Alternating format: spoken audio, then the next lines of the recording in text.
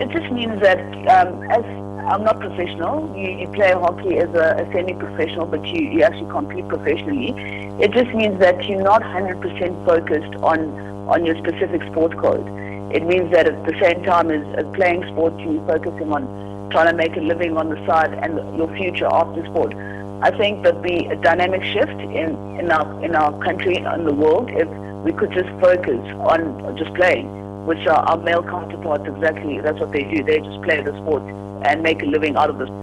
For me, I think no brand or corporate goes out and says we will not support women in sport. I think there's a dynamic shift and mental shift needs to be made in that, as Kay said, we need to raise our profile as women in sport, and that all comes hand in hand with the support. I think women within corporates are standing up for us. I know that for a fact.